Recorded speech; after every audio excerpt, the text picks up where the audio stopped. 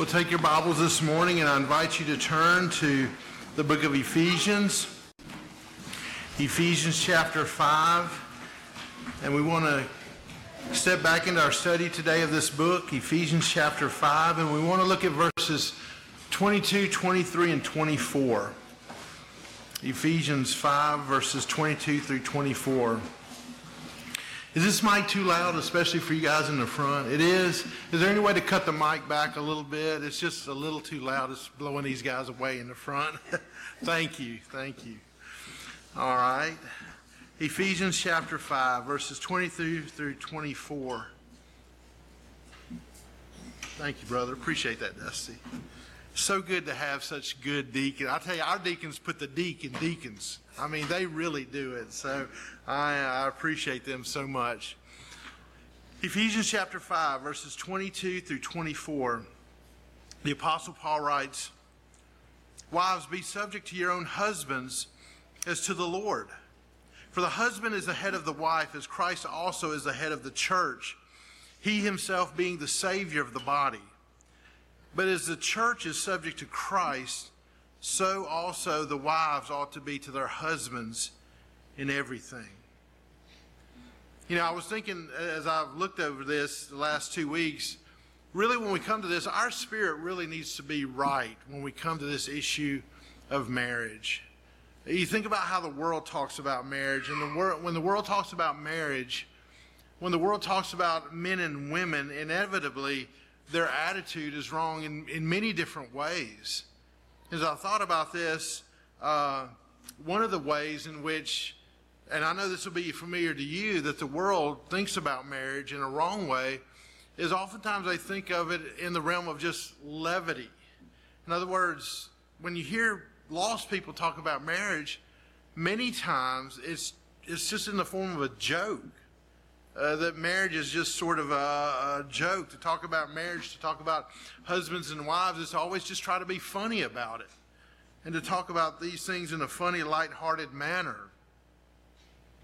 And sadly, some of that is probably because they're trying to cover a sad heart when it comes to marriage. Other times it may be to cover over the fact that there are problems in marriage, and quite frankly, they really don't have solutions to that. They don't have answers to the problems.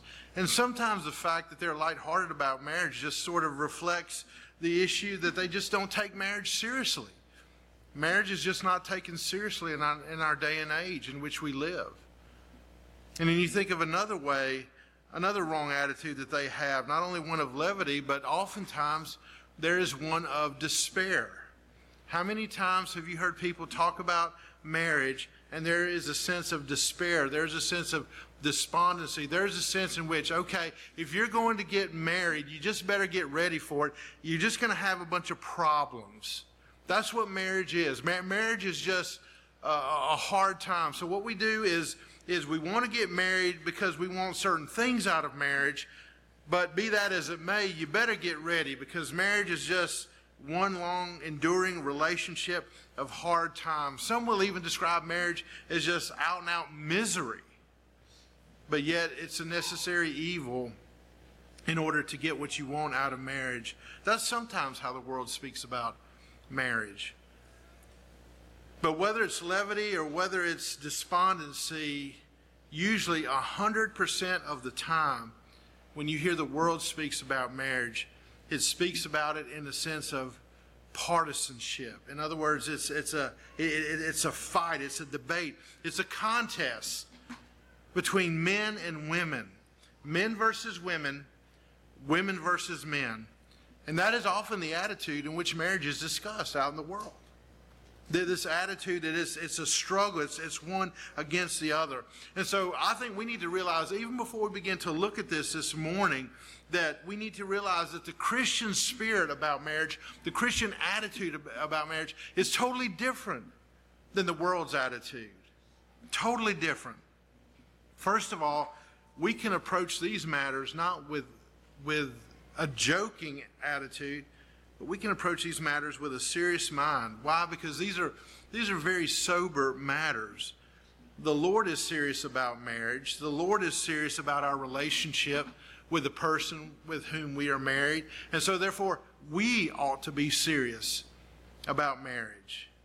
We ought to not just talk about marriage in a joking way all the time. The Lord is serious about it. We should be serious about it. And He even examines us on these issues. He has instructed us on these issues. He leads us in these issues of marriage. He guides us in these issues in the direction that we should go. And so we ought to take them very seriously. Also, we need to realize that all of our relationships, including marriage, I would say especially marriage, ought to reflect the fact that we have been made a new creation. If you're a believer, you are a new creation in Christ. So therefore, because you are a new creation, your marriage does not have to be miserable. You do not have to have despondency about your marriage. Your marriage does not have to be one of enduring difficulty. We can have a marriage relationship that is peaceful. We can have a marriage relationship that is joyful. We can have a marriage relationship that has real peace, real joy, and real purpose in it.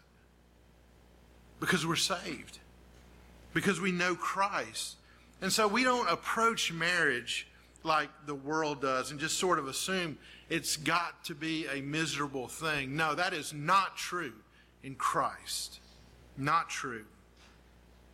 But one thing for certain, especially as we come to verses 22 through 24, that we have to put away is we have to put away this issue of partisanship. We have to put this issue of man versus woman away here. We need to realize that men and women, as we gather here together in this place, we are on the same ground. That if we are Christians, if we are believers, if we know the Lord Jesus Christ as our Savior, today we all sit before our Heavenly Father and His Word, and we are waiting His instruction from His Word.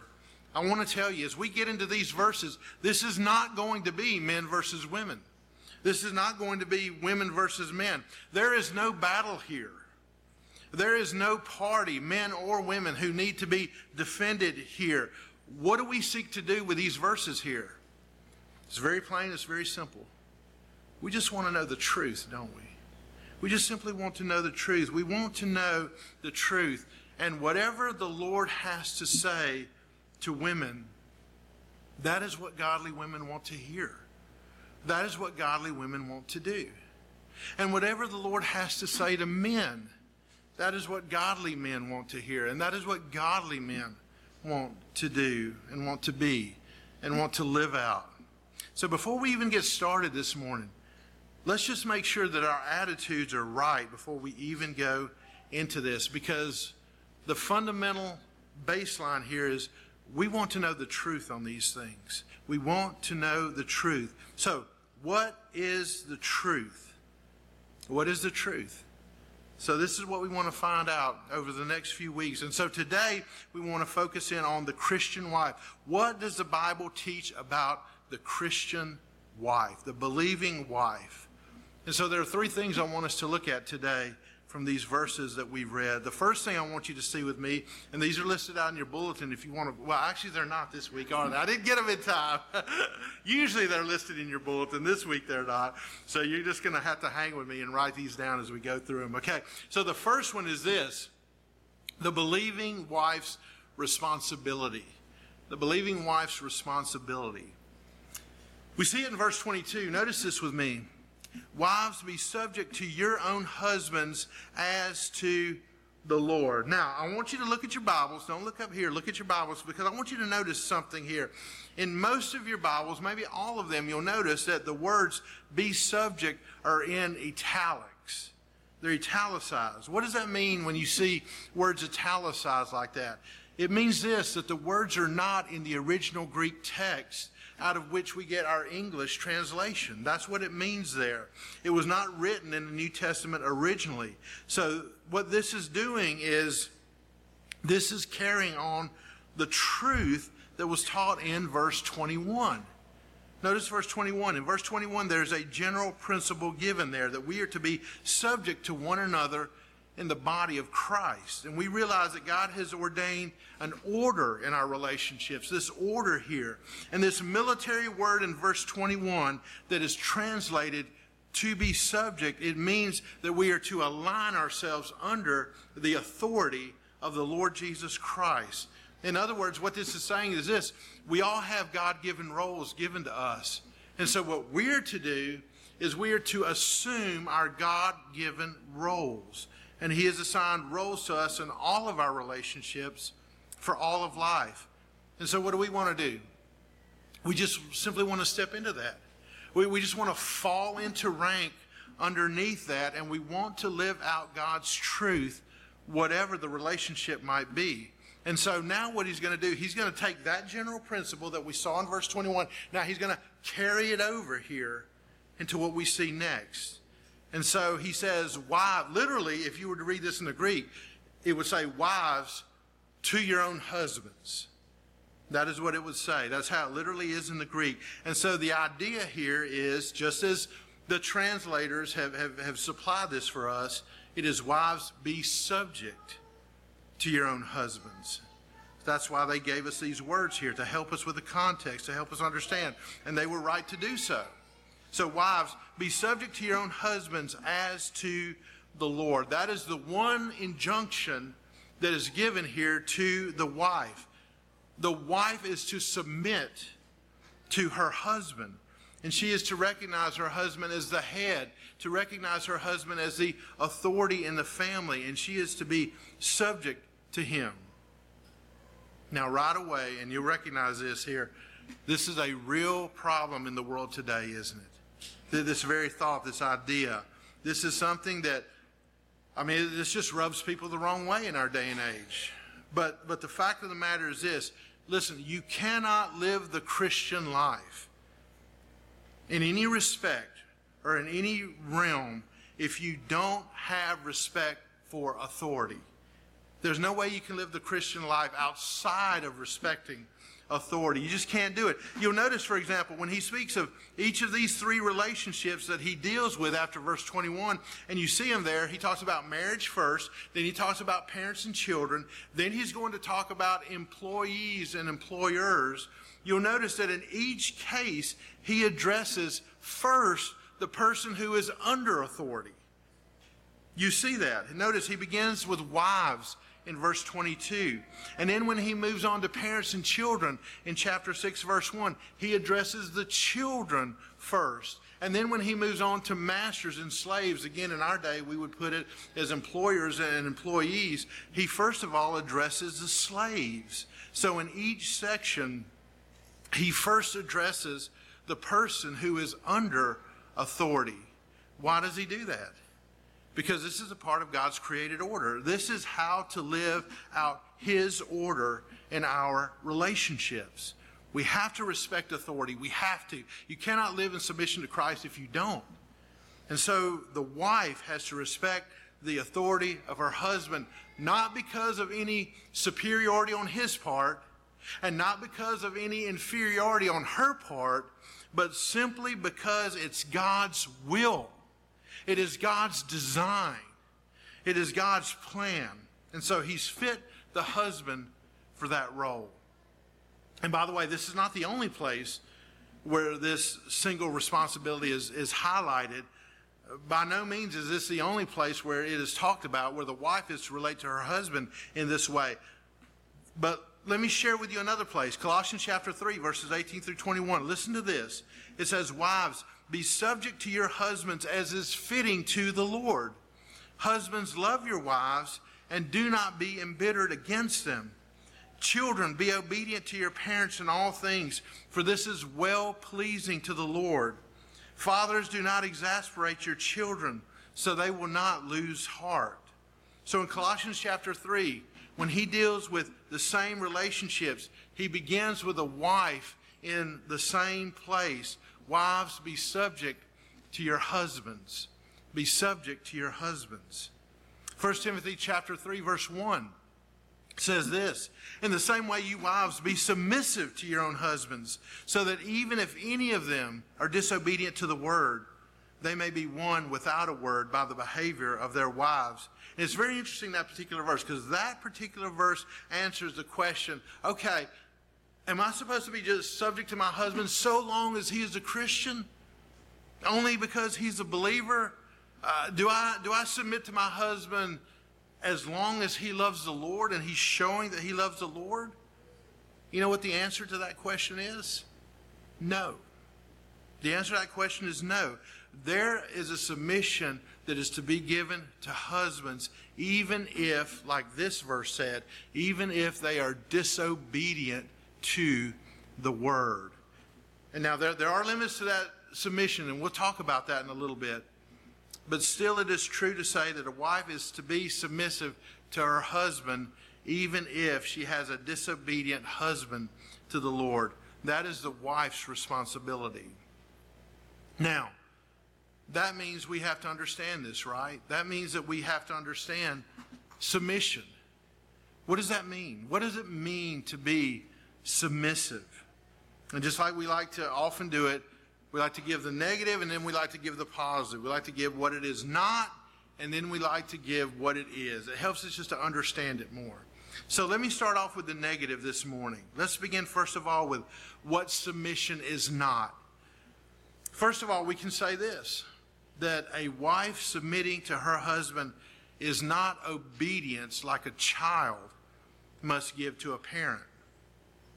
Submission is not giving obedience like a child would obey a parent. Some people have misunderstood this, and they almost certainly give this impression here that, and some have even taught this amazingly, that a wife is to obey her husband just like a child is to obey a parent. And they would say that. I want to tell you, that is not submission. 1 Peter chapter 3, verse 7 says this. Listen carefully to this. You husbands, in the same way, live with your wives in an understanding way, as with someone who is weaker, since she is a woman, and show her honor, listen to this, as a fellow heir of the grace of life, so that your prayers will not be hindered. How should a husband live with his wife? Not like he's living with a child. No, he should live with his wife as a fellow heir of the saving grace of God that we have experienced. That is how he is to live with her, as a fellow inheritor of all of the riches of Christ. And in fact, the verse says here that we are to grant her honor. We're to grant her honor. So you can search your Bible in vain to find anything like that where parents are to give that type of honor to their children. It does not speak about that type of relationship when it comes to parents and children. So she's not a child. She's not a child to be treated like a child. That's not submission. Second, we can say this. Submission is not her losing her personality or her uniqueness to her husband. That's not submission either. It's not her losing her personality and just being all drawn up into her husband. Some couples have misunderstood submission in this way. And if you witness how they live out their relationship to one another, it's almost as if the wife's personality is just absorbed up into the husband's personality. I mean, she has no thoughts of her own. She has no expression of her own. She really has no real uniqueness of her own. She just sort of follows in absolute silence along behind her husband. And some would call that submission. That is not biblical submission. You know what that is? That is a fleshly counterfeit. That is what that is. Whatever God means for good, you know, the devil seeks to come in and he seeks to corrupt it and counterfeit that. And for a wife to lose her personality and for a wife to lose her uniqueness and just sort of be absorbed into her husband and his personality, well, that is not submission. That is not submission.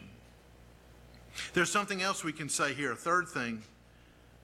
Submission is not a wife turning a blind eye to her husband's weakness or her husband's sins.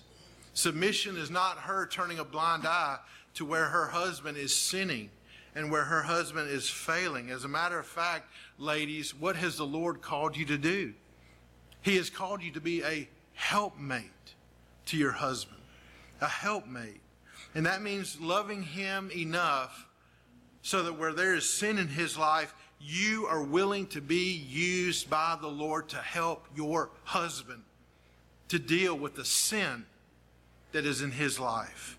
You are to be a counselor to your husband, and you're to help him. That's one of the things that really bothered me way back in the 90s. We had this big movement that just took off with men filling up stadiums all across America, this movement called Promise Keepers. And in Promise Keepers, all you heard was accountability, accountability, accountability. Men being accountable to other men. But don't you realize, husbands, that the best accountability partner you will ever have is your wife?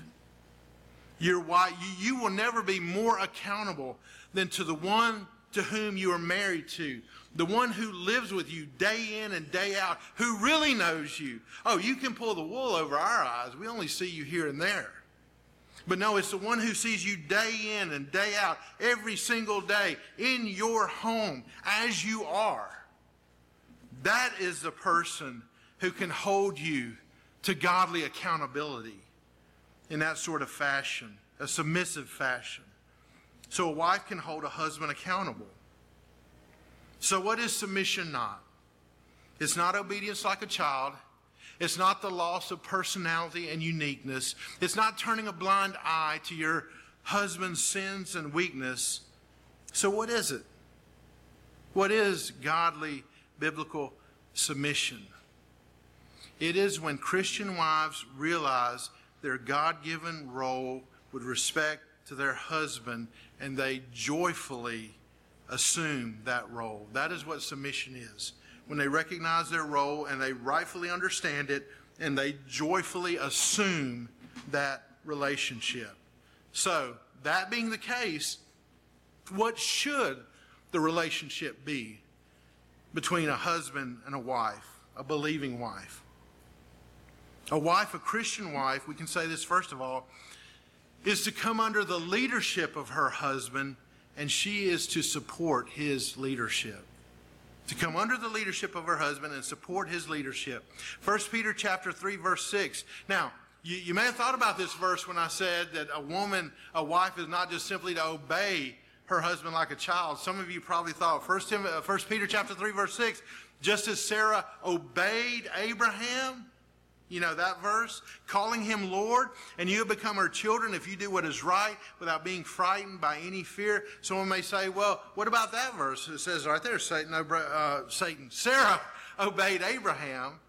And it does say that. That is how it's translated. It's translating the Greek word hupakuo, which means to listen to attend to hear. And so what is a wife to do? What is the relationship to be? The believing wife to her husband. She is to come under the leadership of her husband in the sense that she listens to him. She attends to him. She hears what he has to say. And she supports him in that leadership role. That's what it means to be submissive to your husband. You understand that he's a leader in your family, and you support him as a leader in your family, and you come alongside of him in that role, and you support him in that. And I want to tell you, ladies, one of the ways to test whether or not you're being submissive to your own husband is this.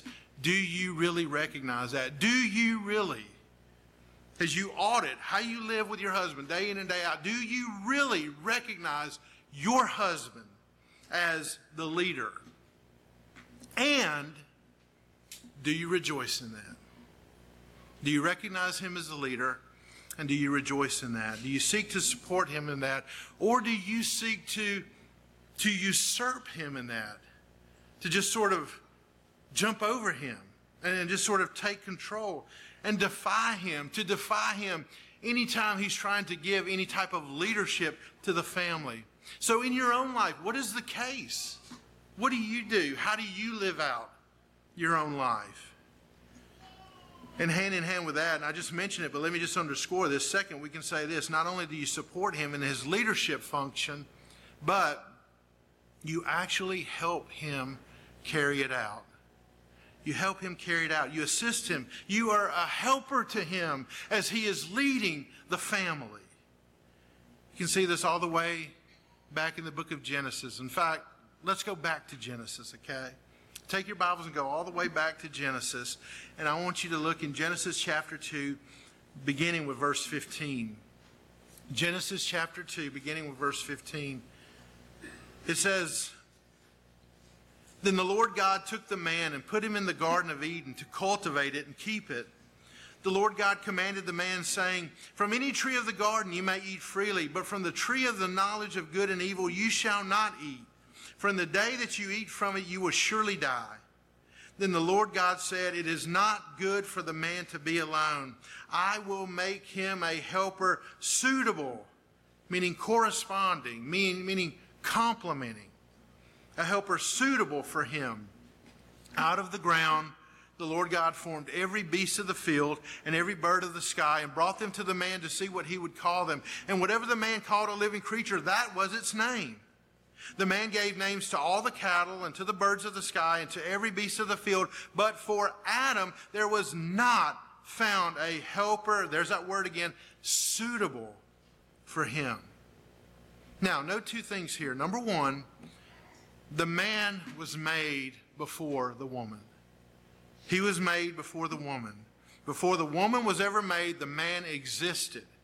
And number two, the man already had a leadership function over creation here, because God is bringing the animals before the man. And what is the man doing? He is giving them names. He is naming the animals. And this very act speaks of the authority that he has over them. It is the authority that God has given to him. So verse 21, notice. "So the Lord God caused a deep sleep to fall upon the man, and he slept. And he took one of the ribs and closed up the flesh at that place.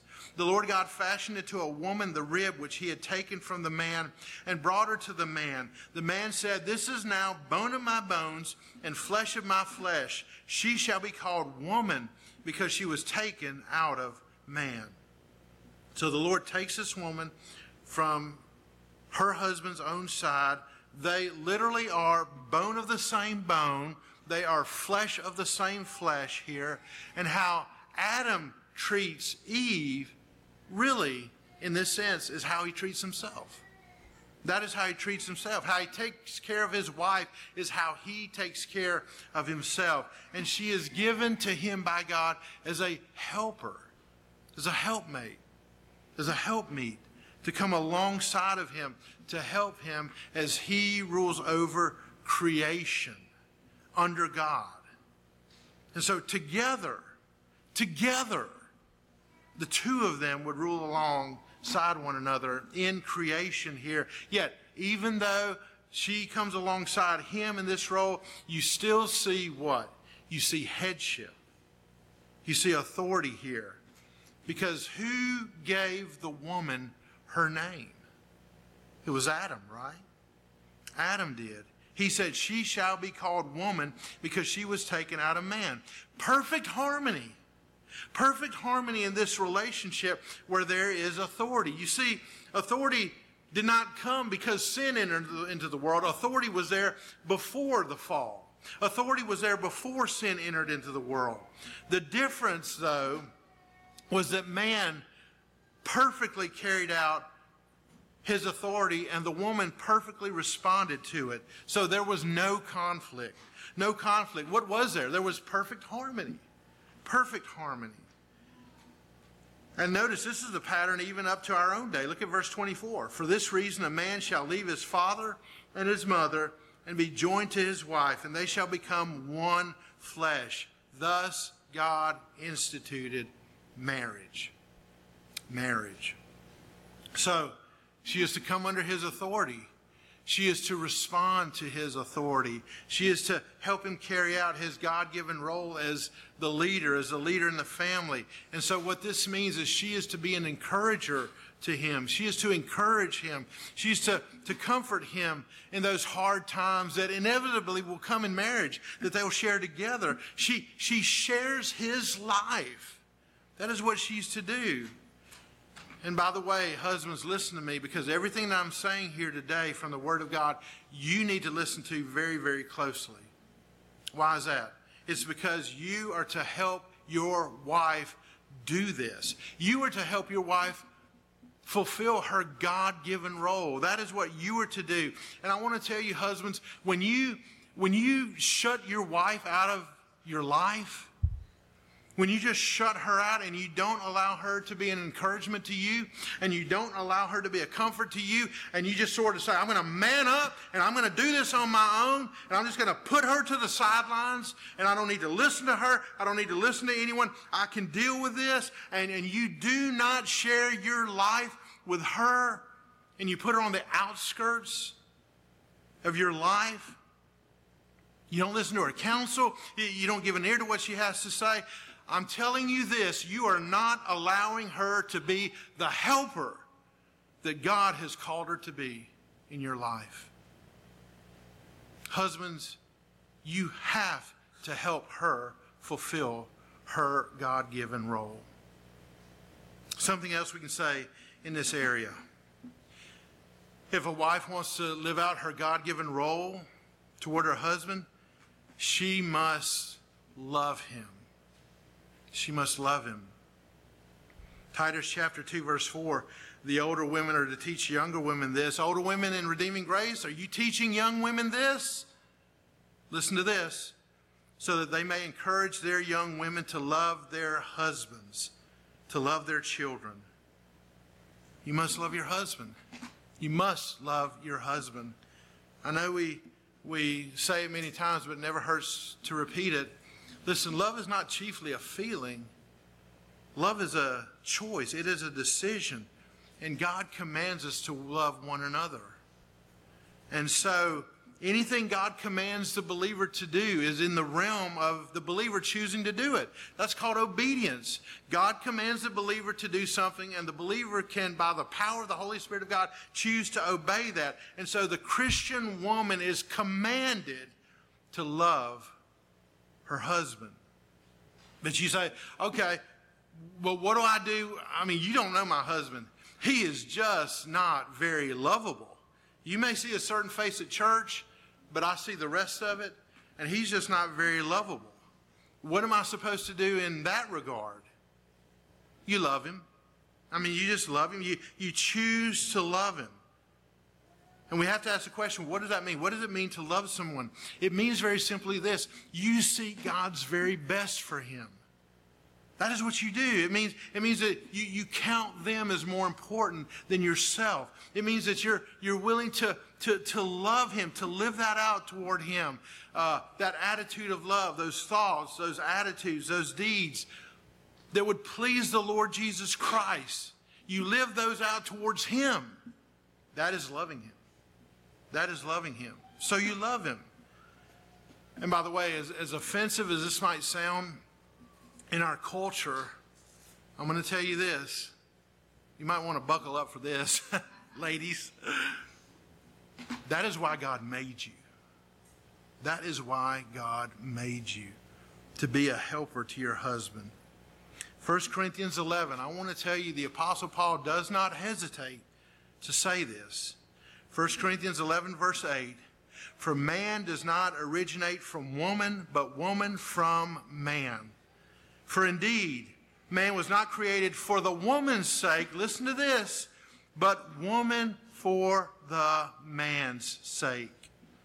Therefore, the woman ought to have a symbol of authority on her head because of the angels. Now, let me just stop there for a moment. As I look at 1 Corinthians 11, I don't believe that the Apostle Paul is calling for women to wear head coverings and worship in our day and age, although some by conscience would hold to that. And that is fine. That accords with the Word of God in that sense. But I believe what this is saying is that was a cultural expression of the day that reflected a certain principle. And I believe the cultural expression does not carry forward, but I believe the principle does carry forward.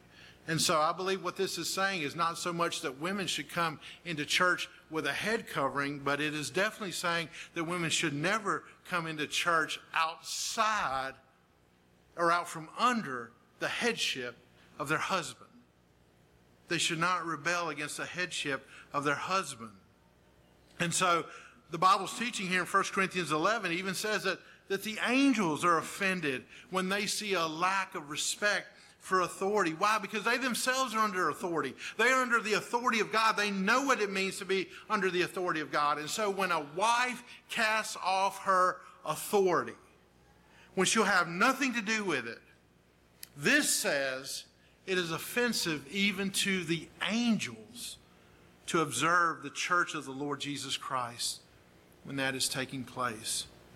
She's commanded to be under the authority of her husband. She's commanded to love her husband. So the woman was made for the man to be a helper to husband, and yet wonderfully the scriptures teach us that though there is an authority in the relationship, yes, there is authority, but what is there not? There's not autonomy. Authority, yes. Autonomy, no. In other words, I am completely dependent upon my wife. She was made for me, and I need her. And April, we won't go into all those reasons. You can talk with her after church, but we need our wives. Verse 11 of 1 Corinthians 11 says this: "However, in the Lord, neither is woman independent of man, nor is man independent of woman." Isn't that beautiful? So here's a relationship. There's authority there, yes.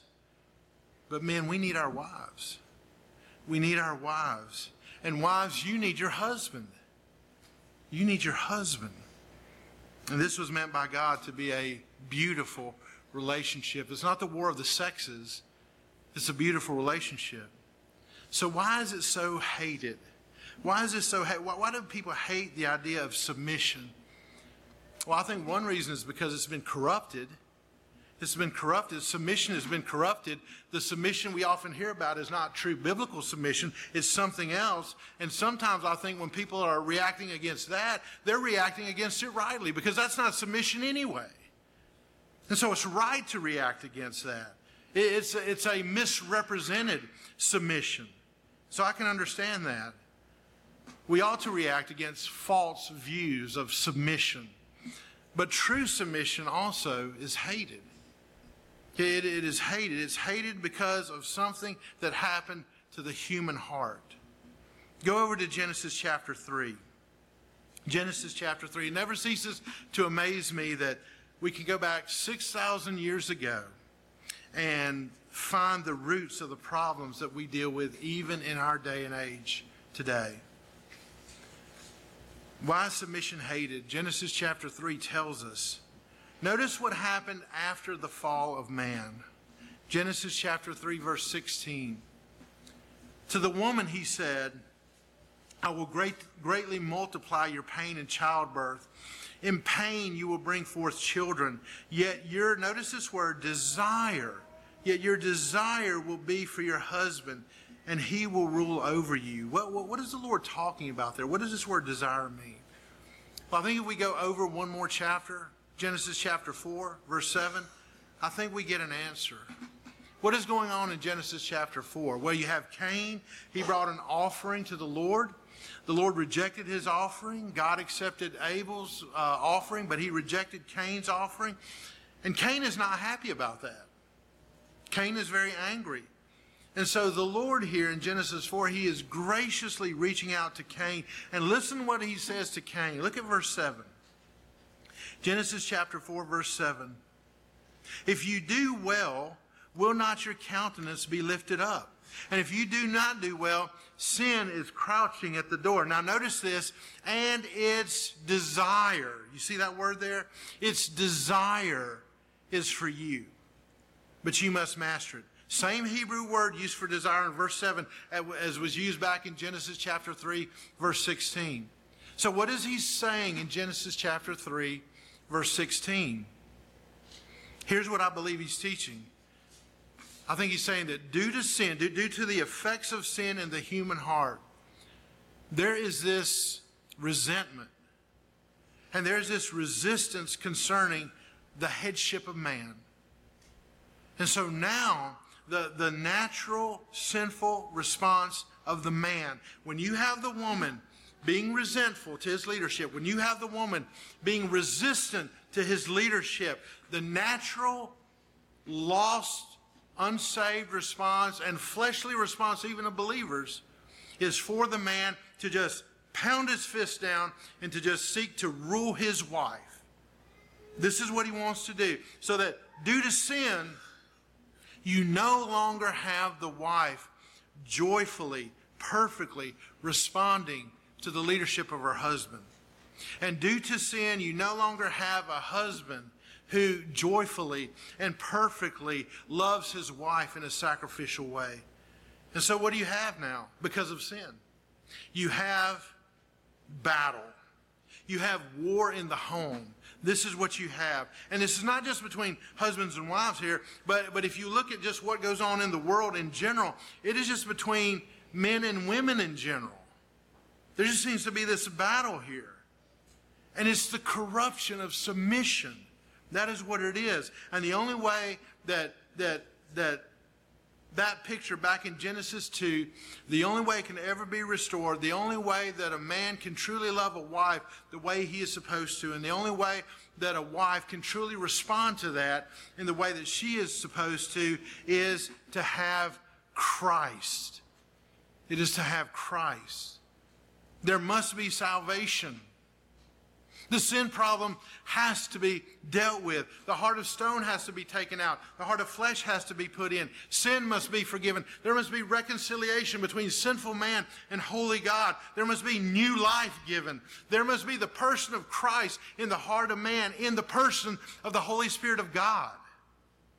This has to take place, and only after you have been made a new creation in Christ, and you're indwelt with the Holy Spirit of God, can you have the desire to fulfill the Word of God. Only after that. And so only then will a husband treat his wife in a way that God designed. And only then will a wife respond to her husband in the way that God designed it. That's why Ephesians chapter 5 is speaking to believers. That's why Ephesians chapter 5 is speaking to Christians. As a matter of fact, go back to Ephesians chapter 5. Ephesians chapter 5, that's why before he even gets into this relationship between husbands and wives, before he even does that, that's why he's talking about being filled with the Spirit.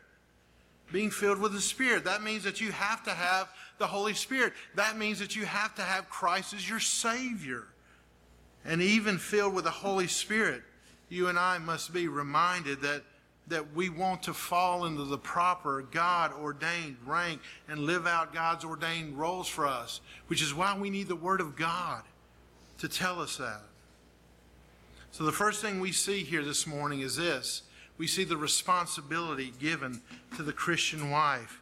She is to be subject to her husband, not like a child is submissive to parents, not in losing her personality, not in turning a blind eye to her husband's sin, but she is to recognize his leadership joyfully. She should be wanting to be supportive of that and to come alongside of him and help him in that. She is a helpmate to him. This is God's will. Now, let me ask you this question. Why? Why would a wife want to live like that? Why would she want to live this out? And I love our God, and I love His Word. He doesn't just tell us what to do here. He gives us reasons. He gives us reasons. But before He gives us reasons, you know what He gives us? He gives us motivation. He gives us a motive. So second, I want you to see this. I want you to see the believing wife's motive. Her motive. Notice again verse 22 of Ephesians 5. Wives, be subject to your own husbands. Now here's the motive. As to the Lord. Be subject to your own husbands as to the Lord. And really, if you look closely at this, he's really given us two motives here. Number one, look closely at what he says here. He's making the point that this husband of yours is your own. He's your own here. There's a mutual interdependence in this relationship. We could go back, we could look at 1 Corinthians 7, where Paul talks about how the wife's body does not belong to her. It belongs to her husband. How the husband's body does not belong to him. It belongs to his wife. And we belong to one another under the Lord Jesus Christ in authority. And so wife, realize something here. This is your own husband. That's what he's saying here. This is your own husband. This is a gift from God to you. Now, I know probably some of you thinking like, I don't know about the gift part, but he is. He is a gift from God to you, and he is your own husband. And so you ought to respond to him in the right way. Why? Because he's your own. He's not anyone else's husband. He is your own husband. And so that's one of the reasons here. But the larger reason here, here's the ultimate reason. Number 2, you're to do this as to the Lord. You're to do this as to the Lord. What does that mean? Well, again, let's just begin by stating it negatively, okay? We're going to do the negative and then the positive. What it does not mean, what it does mean. What it does not mean. Ladies, it does not mean that you are to respond to your husband as if he's Jesus. It does not mean that. That's not what it means. Now, it has been misinterpreted that way sometimes. Submit to your husband as if he is the Lord here. But I want to tell you that is not what that means. The submission of every Christian believer, male or female, to the Lord Jesus Christ, listen, that is an absolute submission. That is an absolute submission. Why? We are his bond slaves. We are slaves of Christ. But listen, a wife is not a bond slave of her husband. A wife is not the slave of her husband. So it doesn't mean to submit in the exact same way as we are to submit to Christ. It doesn't mean that. So what does it mean? Well, it means this is your Christian duty. It means that as a wife submits to her husband, it is an expression of her submission to the Lord Jesus Christ. It means that it is part of your submission to Christ. Ladies, you cannot be submitted to the Lord Jesus Christ if you are not submitted to your husband. I want to repeat that. You think your Christian life is going fine, you think you have a close walk with the Lord, but you're not submitted to your husband? That cannot happen. You cannot be submitted to the Lord Jesus Christ and at the same time not be submitted to the leadership of your husband in the home. What it means that you're not ultimately doing it for your husband. In the final analysis here, you're doing it for your Lord. You're doing it for your Lord. Submit to your husband as submission to the Lord Jesus Christ. There's the sense of it. You're to submit to him. But ultimately, it's not about your husband. It's about the Lord Jesus Christ. Look at what this says. As to the Lord. Submit to him as to the Lord.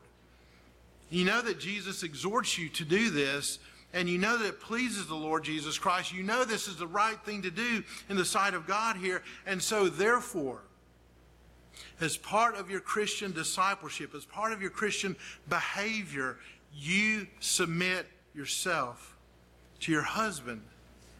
And right away what this does, it lifts the entire subject out of the realm of controversy. It lifts the entire subject out of this sort of divisive husband versus wife sort of party spirit. Because you see, ultimately, it's not about men and women, right? It's not about men versus women. It's about a woman and her Lord. That is what it's about. A woman and her Lord. A woman and the Lord Jesus Christ. That, women, is why you do it. That is why you do it. And what that means is this. You have an opportunity, ladies, and you've probably never had a better opportunity than the one you have now in our day and age and in our time. You never have a better opportunity, ladies, to show what it means to be a Christian woman. To really and truly show what that means. For a Christian woman to show, I'm no longer an unbeliever. I am no longer a pagan, that I do have reverence for God, that I do not belong to the world. And to be able to show that in such a way that you give clear demonstration of that by the way you relate to your husband. I am submitted to Christ. How do we know that, Christian ladies? How do we know you're submitted to Christ? Because, one example, I'm submitted to my husband. I'm submitted to my husband. As Christians, we're all different in all the details of our lives. And a Christian woman is different in this respect. She is submitted to her husband because she is submitted to the Lord. And I want to tell you this, ladies. If this motive does not move you to be submitted to your husband, there's no other motive that will do it. There's no other motive that will do it. I mean, you may find some reasons here and there to just sort of step down and be submitted to your husband, but I promise you, those will ultimately wear off. And that they will not last. They just won't last. Ultimately, if you're going to be submitted to your husband, Christian ladies, this is the reason why you will be submitted to your husband. Because you're doing it as unto the Lord. And if this does not move you to godly submission, I will tell you this, there's nothing that will move you to submission. Because if you don't care about the will and honor of the Lord Jesus Christ, if you don't care about the honor of the Word of God, there's not anything more important than that will move you to be submitted to your husband and to live this out. That's why the Apostle Paul put the motive right where he did here. Look, wives, be subject to your own husbands as to the Lord.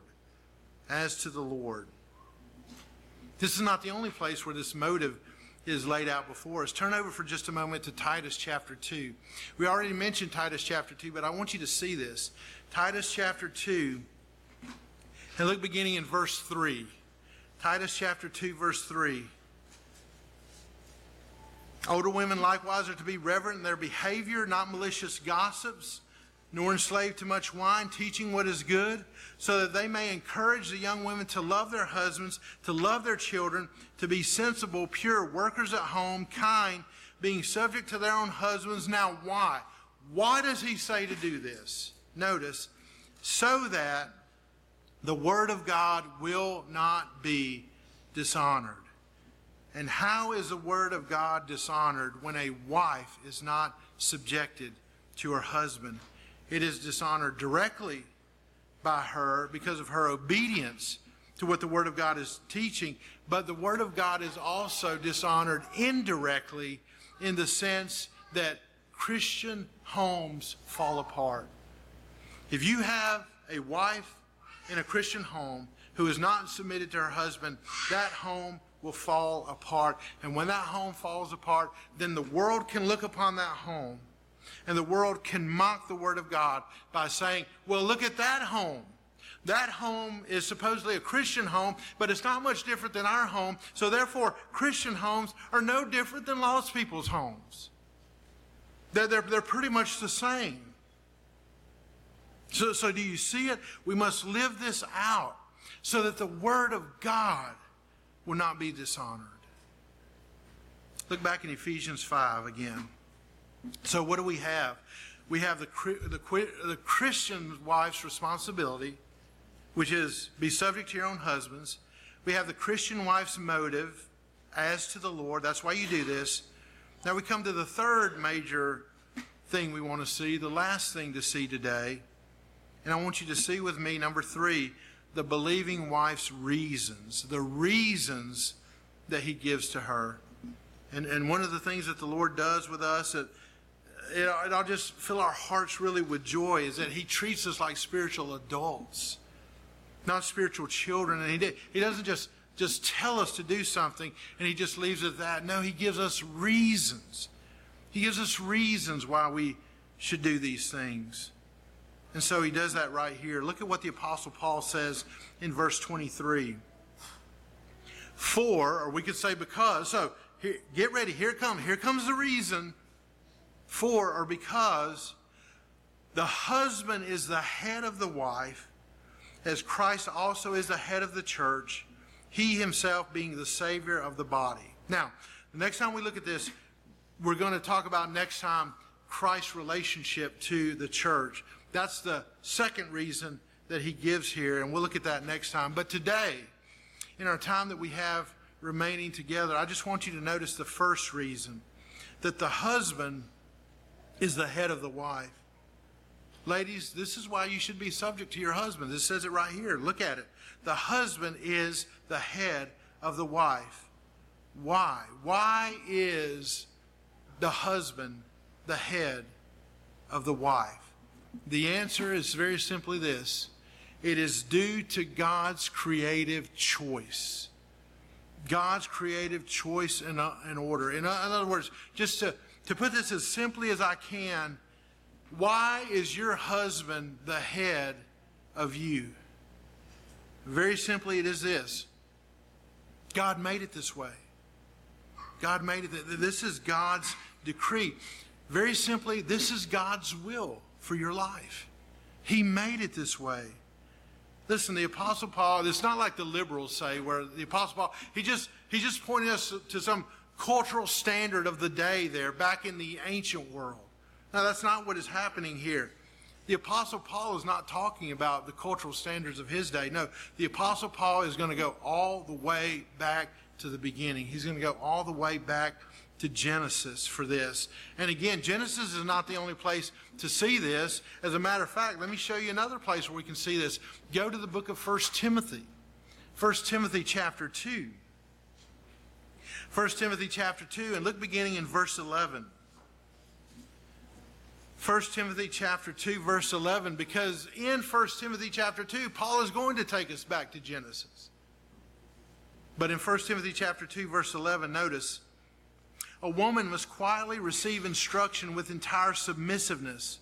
But I do not allow a woman to teach or exercise authority over a man, but to remain quiet. For it was Adam. Now notice this, who was first, what does he say? Created. And then Eve.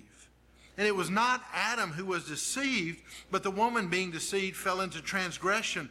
But the woman will be preserved through the bearing of children if they continue in faith and love and sanctity with self-restraint. Now, we don't have time today to get into all of this, what this deals with, although I wish we could. It is so rich here. But the thing that I want you to see here is that he bases his argument not on what is going on in culture. As liberals will say, well, this was Paul's culture. It's not our culture today, so we don't have to give any thought to it. No, he doesn't base this on the cultural day of what was going on in Ephesus here, not to defend some type of cultural standard that they had with men and women. Now, he takes the matter all the way back to creation, and he bases it squarely and soundly on God's creative will. That man was made first, and then the woman. So there is a natural creation priority that is given to the man. Man was created to be in a position of leadership. Man was created to be in a position of authority. And I'll say it to you this way. Again, I know I'm being very unpopular, but I trust that according to the Word of God that I'm being very truthful here today. But we can say, based upon the Word of God, man was made to be the strong one. The strong one. 1 Peter chapter 3, verse 7. Listen to this. Again, this accords perfectly with everything we've been seeing in the Word of God. You husbands, in the same way, live with your wives in an understanding way, as with someone weaker, since she is a woman. Man is physically stronger than woman. He was meant to be. She is meant to be different by design, by God's design. Now, I grant you, there are probably some women who could take us guys, but just generally speaking here, man was made to be the strong one. Man was made to be the strong one. And folks, I'm telling you this, we are under a satanic attack in this area. You know what? Satan doesn't mind admitting, okay, yeah, there has to be a masculine and there has to be a feminine. He doesn't mind that at all. What he wants to do is he wants to reverse the two. He wants to reverse the two. And we are living in a day when men are insulted and men are taken to task for being masculine. And women are glorified for being masculine. And listen, I want to tell you this. The first sin that was ever created in the universe, it was a role reversal. That's what it was. Satan went to the woman and the man abdicated his responsibility. And what happened? The fall occurred. It was a role reversal. Martin Lloyd-Jones, I think, had a great observation on this point. He said this, quote, "Here then is the basic fundamental teaching. The man is to be the head of the wife, and he is to be the head of the family. God made him that way, endowed him with faculties and powers and propensities that enable him to fulfill this, and so made woman that she should be the complement of man," end quote. Now that word he uses, complement, that right there in itself carries the notion of submission. Her main function is to make up the deficiency that's in man. So that God just blends our lives together in such a way in which where the man is strong, the wife is weak, and he is a strength to her. And then where you have the man and he lacks in certain areas, well, she has those areas. And so in that regard, she is a strength to him. And she comes in there and she helps him. And listen, here's the word. And together they accomplish God's purpose for their lives. That is God's design. That is God's will. That is what God intended when it comes to husbands and wives. So what is this really all about? It's not so much about the authority of husbands. Really, when it comes right down to it, it's about the authority of God. Will Christian women submit to the authority of God? And if they will submit to the authority of God, they will carry out God's plan for Christian wives and Christian husbands, and they will submit to the headship and the authority that God has given to their husbands. So that is the question this morning. Taking your husband out of the equation, Christian wives, here's the question for you. Do you respect God's authority? And do you respect God's order? Let's pray. Father in heaven, we thank you for your precious word. We thank you that it is the truth. And Father, we pray that you would help us to, in humble submission, to receive your word. By your Holy Spirit, may you empower the Christian ladies, the Christian women in this place. May you empower these sweet women to be and to do all that you have called them to be and to do, all that you have commanded them to be and to do. And Father, when we see that lived out in this place, in the relationship between Christian wives and their husbands, may we be very, very quick to give you all the praise and the glory for it, because we know you are doing this. And we ask this in Jesus' name. Amen. It's by grace through faith that ye are saved, a faith that's not your own, not of works, lest any man should boast. It is the gift of God,